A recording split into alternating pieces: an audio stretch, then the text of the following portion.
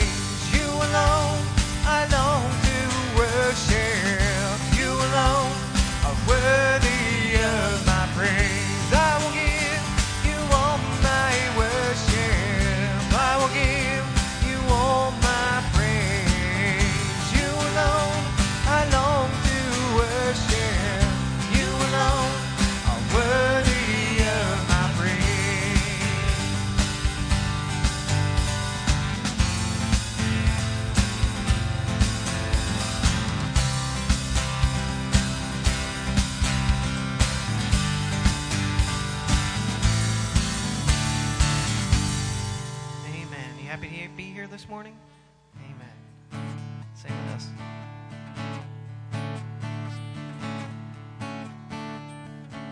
We have raised 1,000 voices just to lift your holy name, and we will raise thousands more to sing of your beauty in this place. Oh, none can even fathom, no, not one define your word, as we marvel in your presence to the ends of the earth. We give you glory,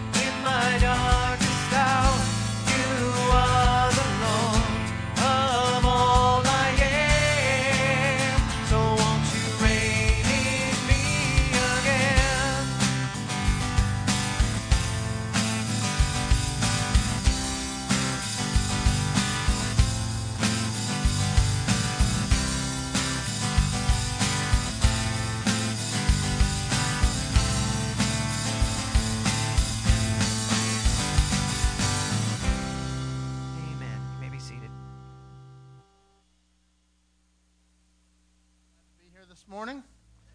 Welcome to Crossroads. We're glad you're here this morning. This time I'd like to ask you to please take the friendship folders and pass them down the aisle this morning. That would be of great help to us. And then also, just a few announcements here. Our Wednesday nights, God has been blessing the church on Wednesdays. If you come up on Wednesday, you see the parking lot nearly full. People are coming and going, and it's pretty exciting up here on Wednesday evening. There's a men's group, there's a women's group, there's the children, we have the teenagers over at our youth building over there across the way. So I want to encourage you, check out Wednesday evening. And then just a few other announcements here. We have the Walk for the Homeless is coming up.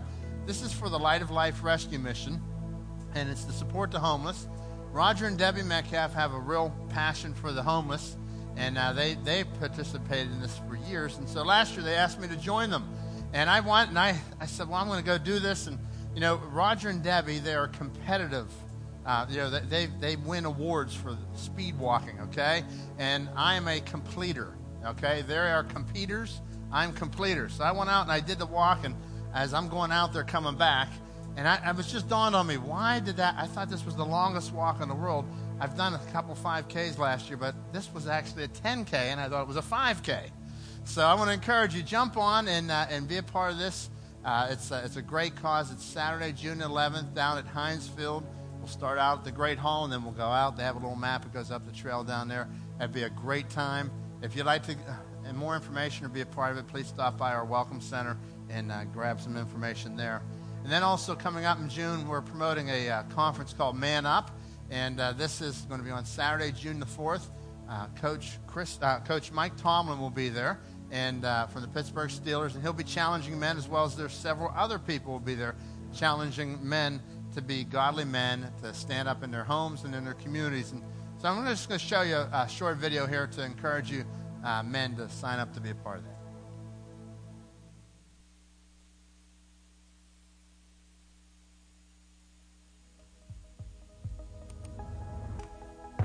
The impact that men have on kids is extraordinary. And a lot of times we forget that.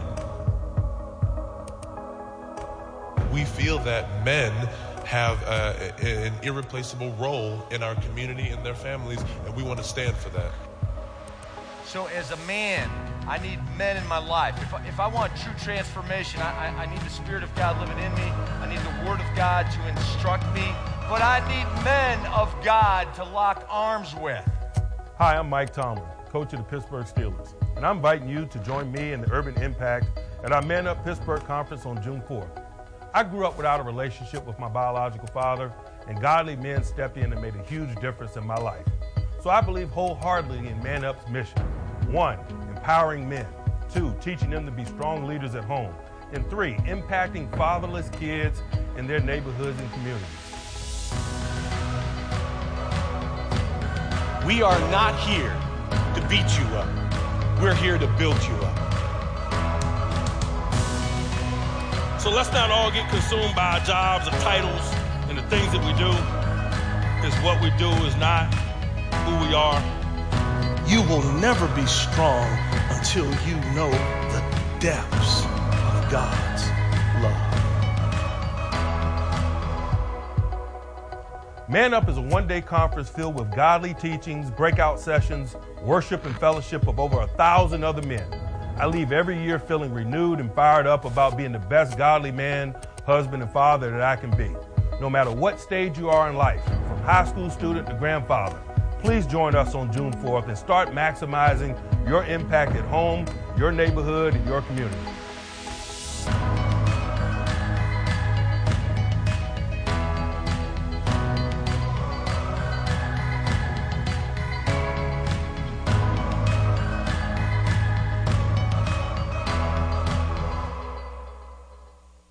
Encourage the men to be a part of that. I think the cost is $35, and you get information out there in the Welcome Center about attending that.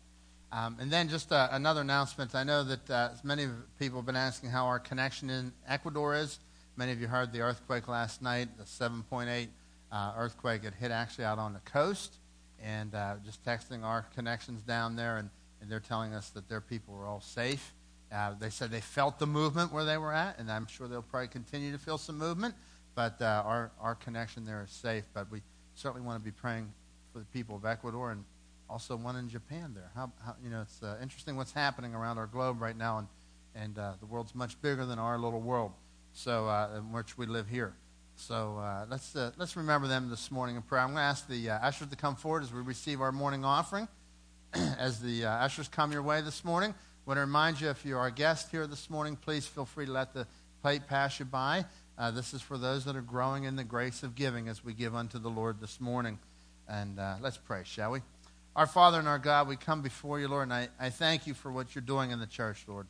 Thank you for just even one of our young men, Daniel Smith, right now in Romania on a missions trip, Lord. And I just pray that you'll be with him, Lord. Encourage him, keep him safe. And this is one of our young guys that grew up here, and he's out now as a student at Word of Life Bible Institute, and you have him being challenged for you. So, God, I pray that you'll continue to challenge him and work on him and move mightily in his life this week. And we thank you as that's just one of the fruits of the ministry here. We see kids growing up and going out and doing things for you, Lord. We pray now that as we receive our morning offering, Lord, it's our joy to give to you.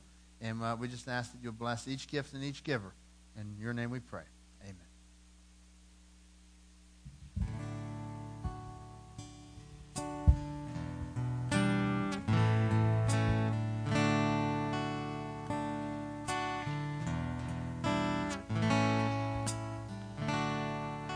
I want to be close to your side, so heaven is real and death is a lie. I want to hear voices of angels above, singing as one. Hallelujah, holy, holy, God Almighty, the great I am, who is worthy, none beside thee, God Almighty, the great I am. I want to be near to your heart, loving the world and hating the dark. I want to see dry bones living again, singing as one.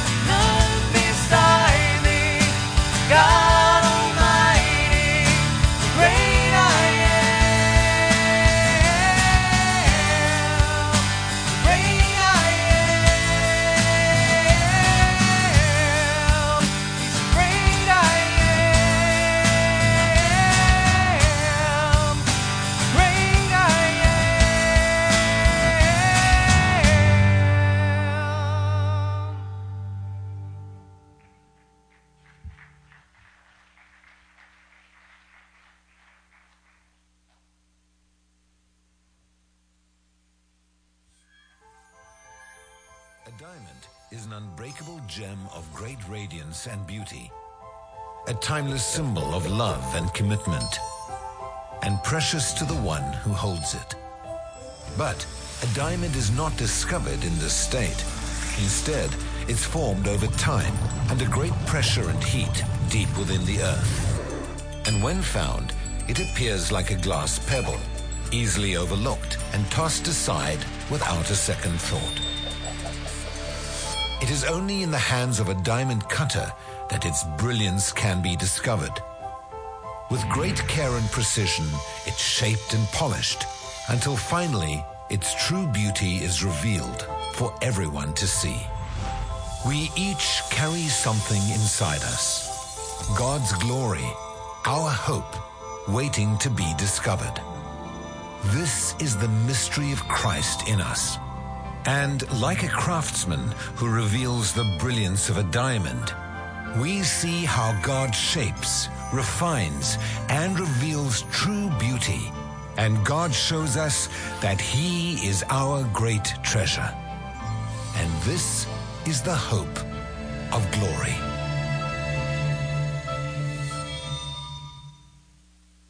So we've been talking about the hope of glory and what is the hope of glory and how to have the hope of glory in your life. The hope of glory is Christ in you.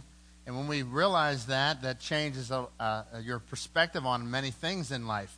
And so as we've been talking about this, I've been reminded this week about like the fact that sometimes what you believe, what you know to be true, and what you feel are two different things. Have you ever had that happen to you?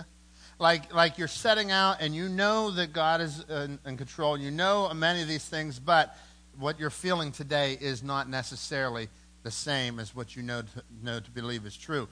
I understand that there's a thing called vertigo for pilots. When pilots are starting to learn how to fly, they deal with this new experience for them. Many of them is vertigo. And they'll be flying up, and as they're flying, I've understood that they may feel a sensation that the plane may be doing something different than what they're feeling. So what they have to do is fly by the instruments. When you're flying a plane, there are instruments that tell you what you're doing, and you have to follow what the instruments are saying, not necessarily what you're feeling. Now, I'm the guy that's on the plane, and again, I'm not the most avid flyer. Those of you that have been with me know that it's a very sobering experience to fly with me, And as we're taking off, I'm holding on as if that could help anything, right? But as I can still see us coming out of Atlanta, going on to Ecuador, and as I start coming up there, and it always feels like the plane goes up, then it feels like he's going to go down. I don't know. Do you ever feel that? It goes up and it feels like it's going to go down. Well, he's flying by the instruments up there, not by how it feels. And that's what we have to do in our spiritual life. We have to fly by the instruments. There are the instruments are God's word, God's truth, and we have to fly by the instruments, not necessarily how we feel, because how we feel does not always match what is reality.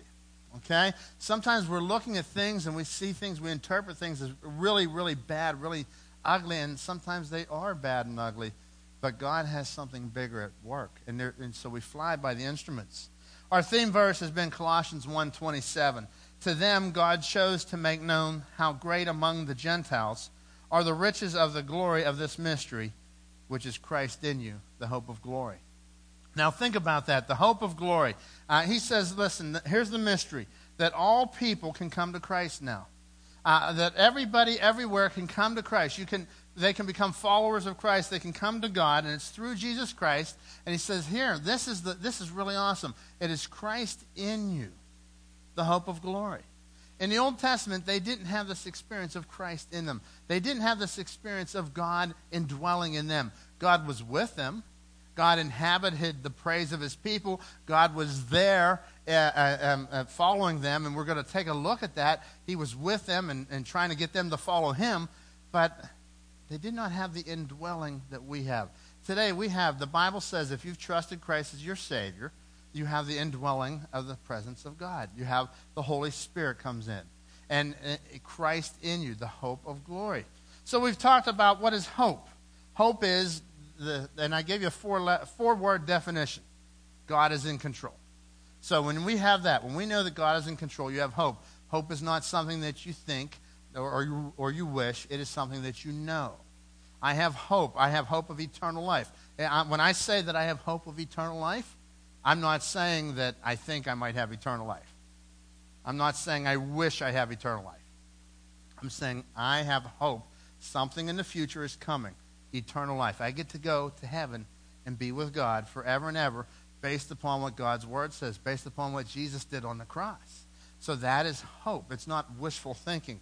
And then the other concept of hope is anticipating with joy. When I anticipate something, when you're thinking about it, and when I was younger, my parents used to always reward us. Once a year, we got to go to Kennywood. Do you remember those days?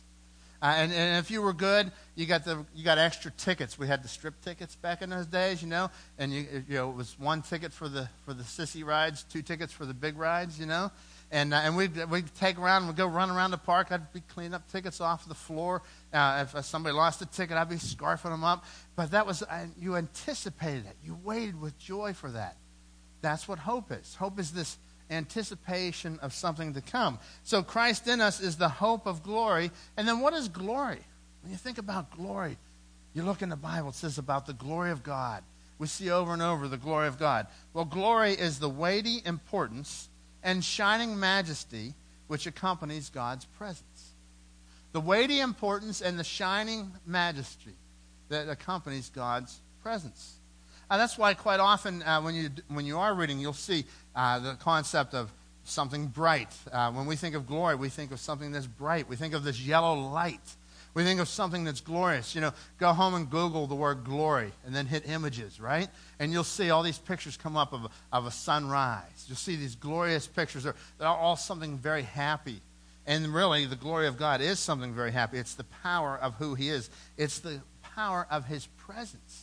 And so when we think about this morning, I want you to think about this. The glory is the weighty importance and shining majesty which accompanies God's presence.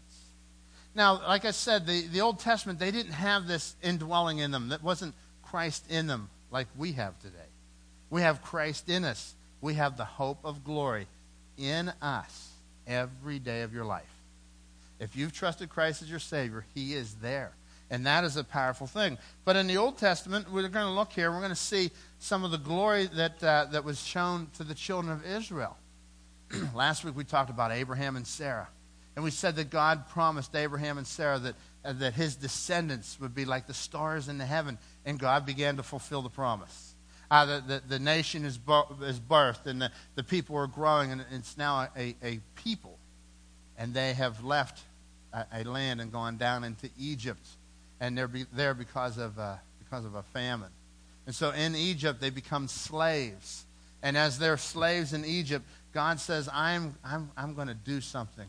And God calls Moses. And we're going to pick up here Exodus 3:7. This is God talking to Moses in the burning bush. He takes a bush and he has the fire on it, but yet it doesn't consume the bush. It's the glory of God there. Moses is scared. God tells him to take off your shoes and because you're on holy ground. And then the Lord says here, he says, the Lord said, I have surely seen the affliction of my people who are in Egypt and have heard their cry because of their taskmasters. I know their sufferings. God says here, he says, I have seen the affliction. I know what's going on. I have heard their cry. I know the suffering. I know the pain. I know what's going on. And I have listened to my people. And then he goes on, he says, and I have come down to deliver them out of the hand of the Egyptians and to bring them up out of the land to a good and broad land, a land flowing with milk and honey. God says here, he says, listen, I know what's going on. I'm responding. I've heard the cry of my people, and I'm responding, and I'm going to deliver them. I want you to think about your life this morning. I want you to think, what's the principle that we can draw from that passage this morning already? And that is this, that God hears your cry, and he knows your suffering. As you're his child, you're his, you belong to him. He hears your cry. That's why God's called us to pray. That's why God wants us to come to him. So he hears your cry. You think of the pain that you're going through. God says, I hear your cry, and I know you're suffering. Now, that's pretty powerful. That's a principle that we're taking from that passage. That was a promise. He was talking directly to Israel here. But the principle that we can understand is that God hears our cry, and he knows our suffering. And so God still hears our cry today. But yet God was taking action here, and the action that he was taking was going to deliver them. Verse 9, he says, "And now, behold, the cry of the people of Israel has come to me." Look how God keeps listening to his people. He says, the cry, I've heard it. It's come back to me now. "And I have also seen the oppression with which the Egyptians oppressed them."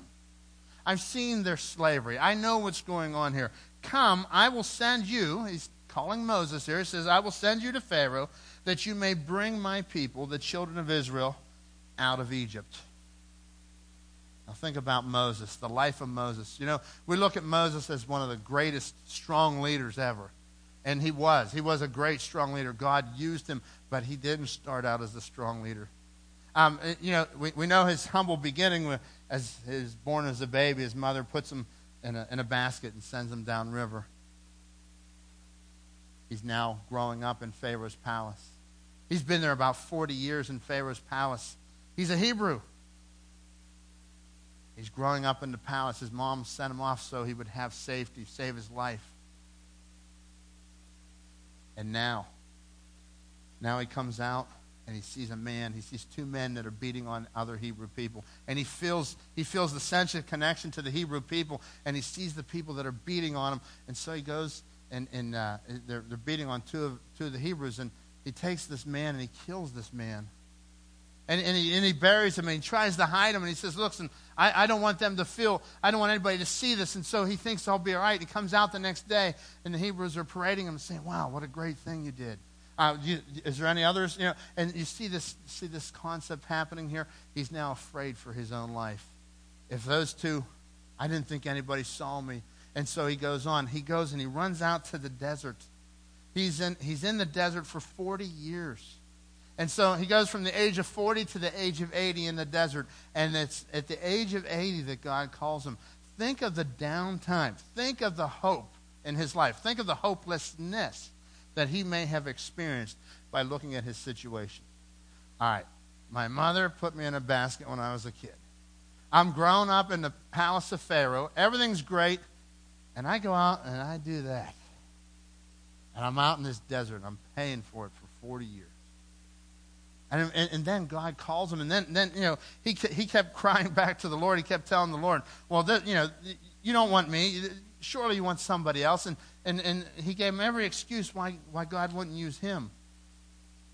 But God used him, and he goes out and he leads the nation, and he goes through all the plagues, and we're going to fast forward here. Now he's led the nation of Israel out of the hand of Egypt. They have now been freed. Pharaoh says, "Go, get them out of here." And they go down and they come up to the Red Sea. And what do the Israelites do? The first thing they do is they cry, "Hey, we would have at least been better to die as a slave than to die drowning." And so God parts the Red Sea. And they go through the Red Sea, and God provides for them. And then they go out and they come to a place. I'm just kind of fast forwarding here. They come to a place called Kadesh Barnea. And if you look at those Bible maps, you'll see here, there's the Dead Sea and the Jordan River. And so what God had brought them to a place called Kadesh Barnea. And it's kind of right off to here. So they've made their journey down. They're coming up, and they're going over here. And they're at Kadesh Barnea, and God is about to give them the land.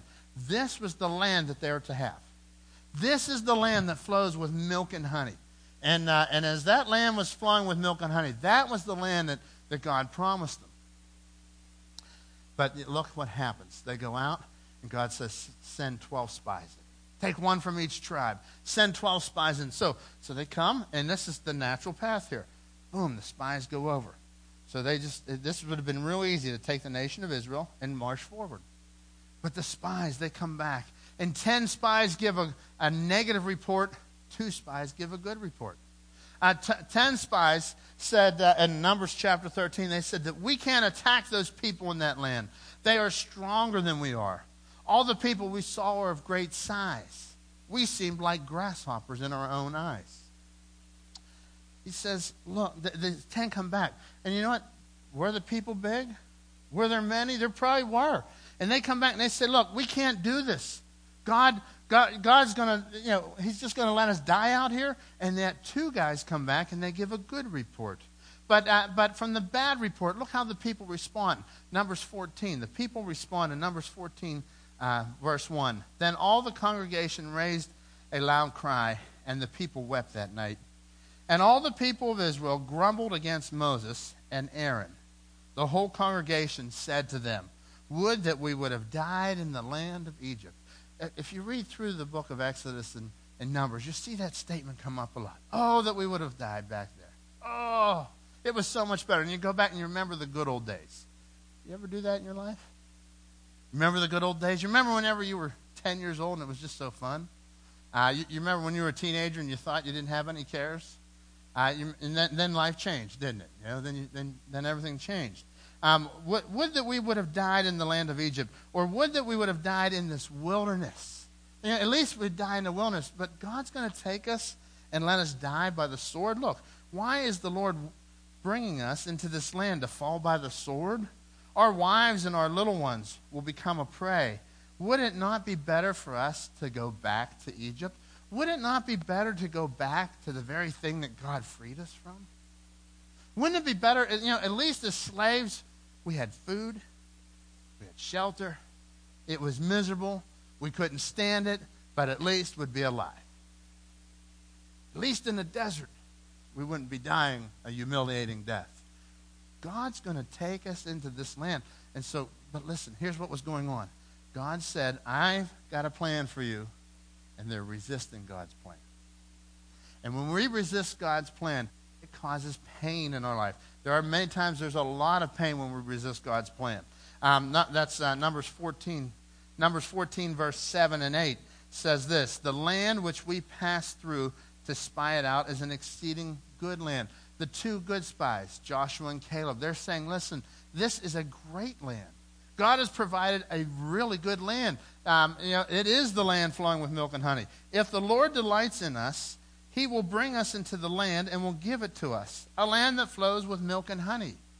Only do not rebel against the Lord, and do not fear the people of the land, for they are bread for us. Their protection is removed from them, and the Lord is with us. Do not fear them. Pretty wild what the report comes back. These people, these 2, the good spies, they're saying, listen, this is the land flowing with milk and honey. This is really good. Don't be afraid of those people over there. They're but bread for us. We're going to eat them alive. And the 10 bad spies are saying, but they're big. There's many of them. There's no way we can handle it. When God tells you to do something, when God leads you to do something, many times it doesn't make sense. Okay? Many times it doesn't make sense. Many times, why would a small group of people take a big land? Listen, that's how God works. And so what they did, they came back and the people revolted. And they said, look, hang on here, let me just move over here to the next passage here. Numbers 14, verse 34. It says, according to the number of the days in which you spied out the land, 40 days, a year for each day, you shall bear your iniquity 40 years, and you shall know my displeasure. Now check this out. This would have been the easiest route. Come from Kadesh Barnea, straight in and take the land. This was the land that God promised. But he said, because you didn't listen to me. 40 days I asked you to go in. I sent spies in for 40 days. For those 40 days, 1 day for each year, you shall wander in the wilderness.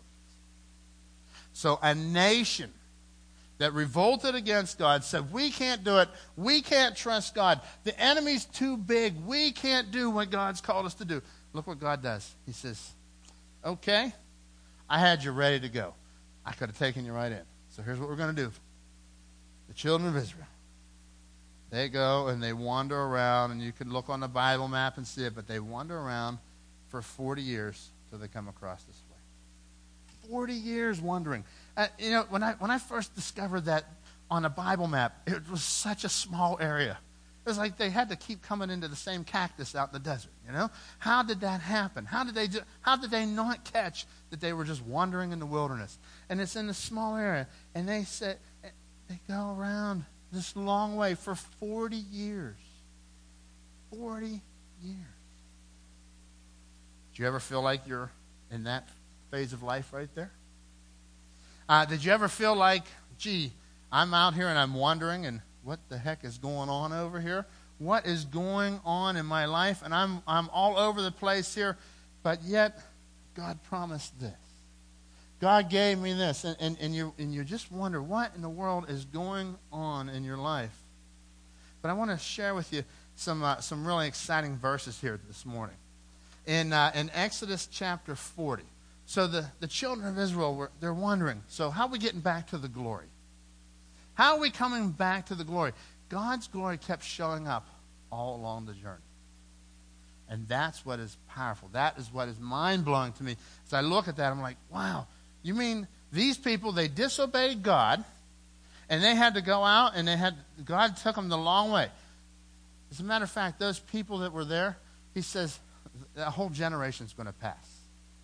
Those people who didn't do what I said, they're not going to get to go into the land. But God still fulfilled his promise to the nation of Israel. They still got to have the land flowing with milk and honey. Their descendants got it, but yet there was this big, long process to get there. Out of the 12 spies that went in, the 10 that gave the bad report, who said, we can't do this, they didn't get to go in. The only 2 out of those spies that got to go in was Joshua and Caleb. And so they go in and they make their march on in, and God provides for them. But think with me about this here. As they're out in the desert, as they're going through the wandering, and you may be in a time right now of your life where you're going through wandering. You say, what's going on? It doesn't look right. My feelings are not matching what I believe right now. I would wonder what it was like to be with the children of Israel in a tent in the desert for a whole generation to pass and still have hope of God's promise. Still have hope that what God said would happen would happen. To watch people die off, to watch a generation die off before God's promise was fulfilled. A very powerful thought here. But look at the glory. Here's what grabs me. Exodus chapter 40. You go through Exodus. Exodus is a fun book. Go home and read it. I mean, it's 40 chapters, so it might take you a while, all right? But read it and have fun with it, because you see how God works with Moses and works with a nation. But as they're going through this time of 40 years of wandering, look what happens here. Exodus chapter 40, verse 34. Then the cloud covered the tabernacle, and the glory of the Lord filled the tabernacle. God told Moses to build a tabernacle. It was basically God's home among the people. Today, Christ is in us, and then it was like God, in those days, the tabernacle was, and then inside the tabernacle was the Holy of Holies where God dwelt. And so he says here, then the cloud covered. God gave them a cloud by day and pillar of fire by night. Then the cloud covered the tabernacle, and the glory of the Lord filled the tabernacle. They disobeyed God. God says, all right, I'm going to deal with you. And let me share this with you. God will deal with you.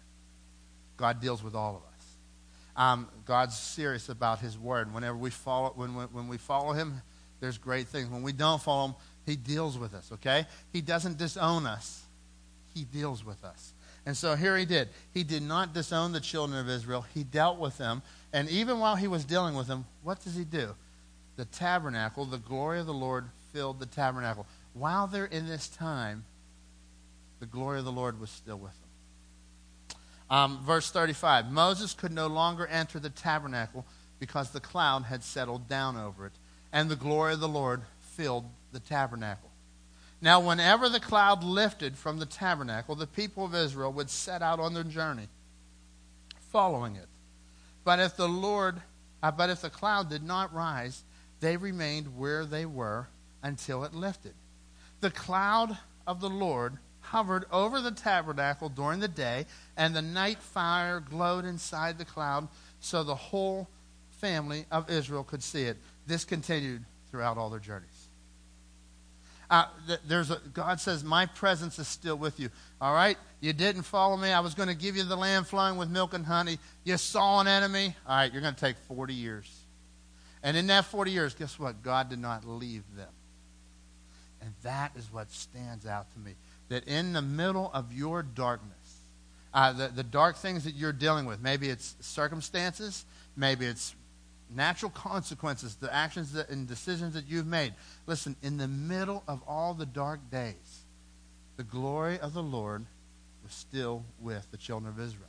And that's the next thought in your notes here this morning, is that God's presence, God's glory was with Israel even during their time of wandering.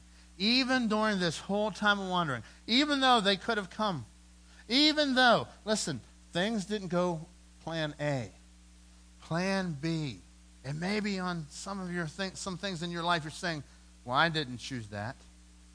I wouldn't want that to go that way. Even in plan B, listen, the glory of God was still there. And in your life this morning, in your life, God's glory is still there. Christ in you is God's glory with you, even in your wandering.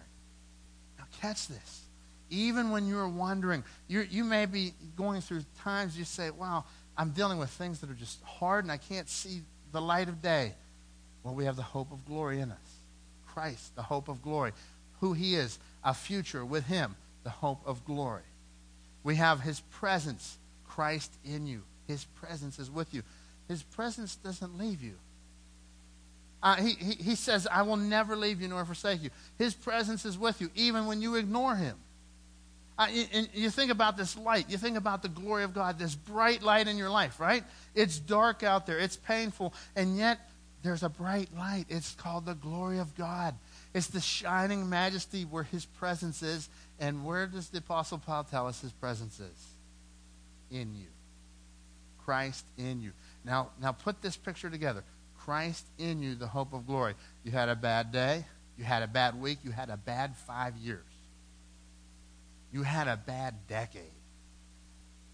Okay? Some of you are going through some tough times out there. Christ in you, the hope of glory.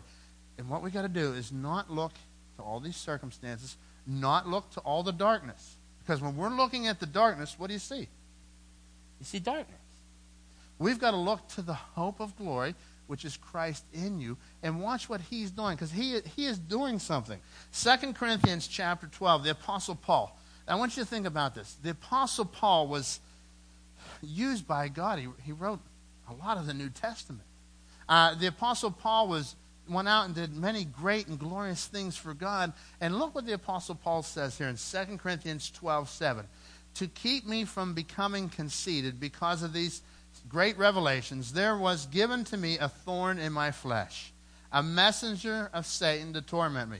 He had a thorn. In other words, there was some issue that he was dealing with. Scholars have debated on what that issue was that he actually had. Some believe it was a health problem. Some think it was blindness. And there's been a number of thoughts there. But we know that he had some sort of an issue here. And he says, 3 times I pleaded with the Lord to take it away from me. This is one of the greatest Christians ever to live. One of the greatest leaders of our faith. One of the greatest heroes. And he says, I begged the Lord. I pleaded, I begged the Lord 3 times. Remove this from me. Verse 9, but he said to me, my grace is sufficient for you, for my power is made perfect in weakness. Therefore, Paul says, I will boast all the more gladly about my weakness, so that Christ's power may rest on me. God responds to him. Listen, 3 times he begged the Lord, take this away from me. Maybe you're dealing with some things like that. God, take this away from me. The burden is high. The burden is heavy. The pain is great. Take this away from me. And God doesn't take it away. The nation of Israel, God delivered them out of slavery, but they put some time into slavery, didn't they? And then when God frees them out of slavery, they disobey and they go through the wilderness, and God was with them there. God was with the Apostle Paul when he didn't give him what he wanted. God was with the Apostle Paul whenever he didn't have this thorn taken away from him. And the same is true with you. No matter how dark it is, Christ in you. He is with you. That is why, for Christ's sake, I delight in my weakness. In insults, in hardships, in persecutions, in difficulties. For when I am weak, then I am strong. Who enjoys saying, well, you know what, I was insulted today. Yeah, it was really a rough day, and I'm pretty excited. Because in my weakness. See, that's not the way we think, is it? You know, when do we ever have a testimony time and somebody stands up and says, it's just so hard. I can't make it. We show you when it was so hard they can't make it, then Christ made a difference, right? But the reality is, the Apostle Paul said, listen, this is tough. This is hard stuff. And I am going to rejoice in my weakness. And I would encourage you, rejoice in your weakness. God will get you through what you're going through. Now think about this. What are God's promises? God promises us eternal life. He promises us his presence, Christ in you. And he does not promise you that everything will be going in the direction that you want it to go. He doesn't promise you just follow God and you pull the slot machine and everything will come up jackpot. Okay? That's nowhere near the promise. He says, follow me and I will be with you. Follow me. You get a home in heaven. You have my presence. You have my joy. You have all these things that come from the person of Jesus Christ, not from your circumstances. So the only thing that could be worse than trials with God. Now think about this. Here's your life, and you have God, and you have trials. The only thing that could be worse than a life of trials with God would be a life of trials without God. Now think about that. God has given you his presence. He's given you his glory. Even during your wanderings, Christ is there with you. And it's the darkest hour. You can't look up. You look out the window. It's dark. It's ugly. It's miserable. Christ is with you. He hasn't abandoned you. You may feel about this big at times. You may feel like, oh, man, I'm no good. I've suffered. I've done wrong. And guess what? All that may be true. Except God says, I'm with you. You may have suffered, you may have done wrong, but you are good in his eyes. You have the righteousness of Christ on you, Christ in us, the hope of glory. It's about him. It's not about you. It's about what he's doing. It's about the light that he gives you. And yeah, there's sometimes things that we have to deal with over here, but we have the hope of glory. There's something coming down the road. It's the plan of God. God has not abandoned his plan because of what you're going through. God will get you through what you're going through. Let's bow in prayer. With our heads bowed and eyes closed this morning, as we think about people of great faith, you know, those people that had great faith, they all had great surrender. They surrendered to God. And I want to encourage you this morning to surrender to God. Surrender to God's plan, God's purposes in your life. And, you know, at times there are situations that are just way beyond your control. Things that you can't deal with. Maybe it's a health crisis. Maybe it's job. You fill in the blank. Whatever issue that you're going through, even if it was your own shortcomings, God says, I'm still with you. I am with you. Christ in you, the hope of glory. I will never leave you nor forsake you. I'm your God. I'm your Father. I'll never disown you. I'll deal with you, but I'm not going to disown you. I'll discipline you, but I'm not going to disown you. So this morning, I invite you in this room today. Maybe you're struggling with some areas of life and you just can't find the answer. You can't find the reason. And we may never know the reason or the answer on this side of heaven. But I'd like to give you the hope of glory. It's Christ in you. So this morning, if you've not come to Christ, if you haven't made this personal, you haven't invited him in as your personal Savior, I'd like to ask you to just pray a prayer quietly to God and begin a relationship with him. Pray something like this. Dear God, I know that I'm a sinner. I've done wrong things. I've offended your holiness. But you died on the cross. You came back to life again, and I invite you into my life. God, I need you to be my Savior. I need the hope of glory. I need Christ in me.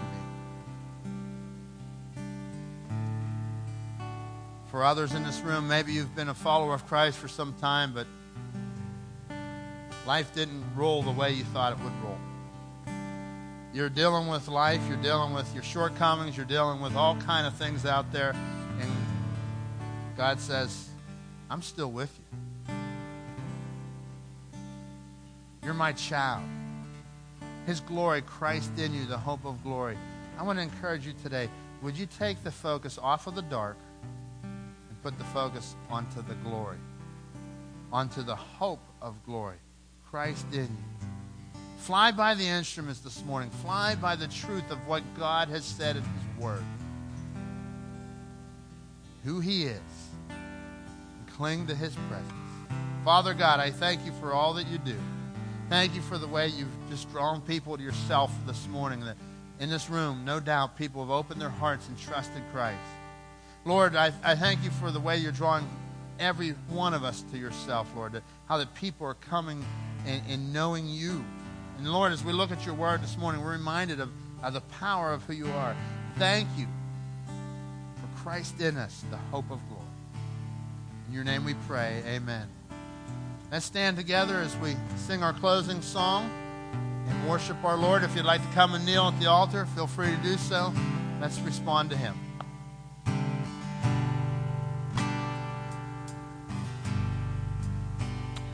He was pierced for our transgressions. He was crushed for our sins. The punishment that brought us peace was upon Him. And by His wounds we are healed. He was pierced for our transgressions. He was crushed for our sins. The punishment that brought us peace was upon Him. And by His wounds we are healed. We are healed by your sacrifice in the life that you gave. We are healed, for you paid the price.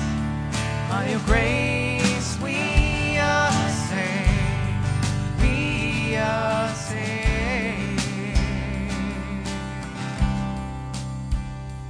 He was pierced for our transgressions. He was crushed for our sins. The punishment that brought us peace was upon Him. And by His wounds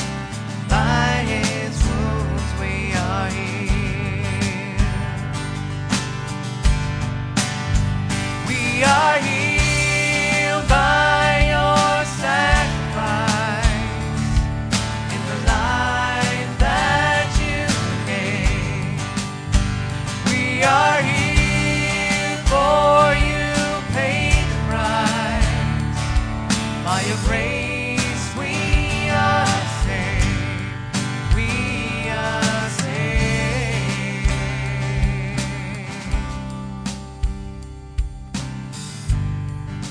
Thanks for coming today. Be encouraged this week.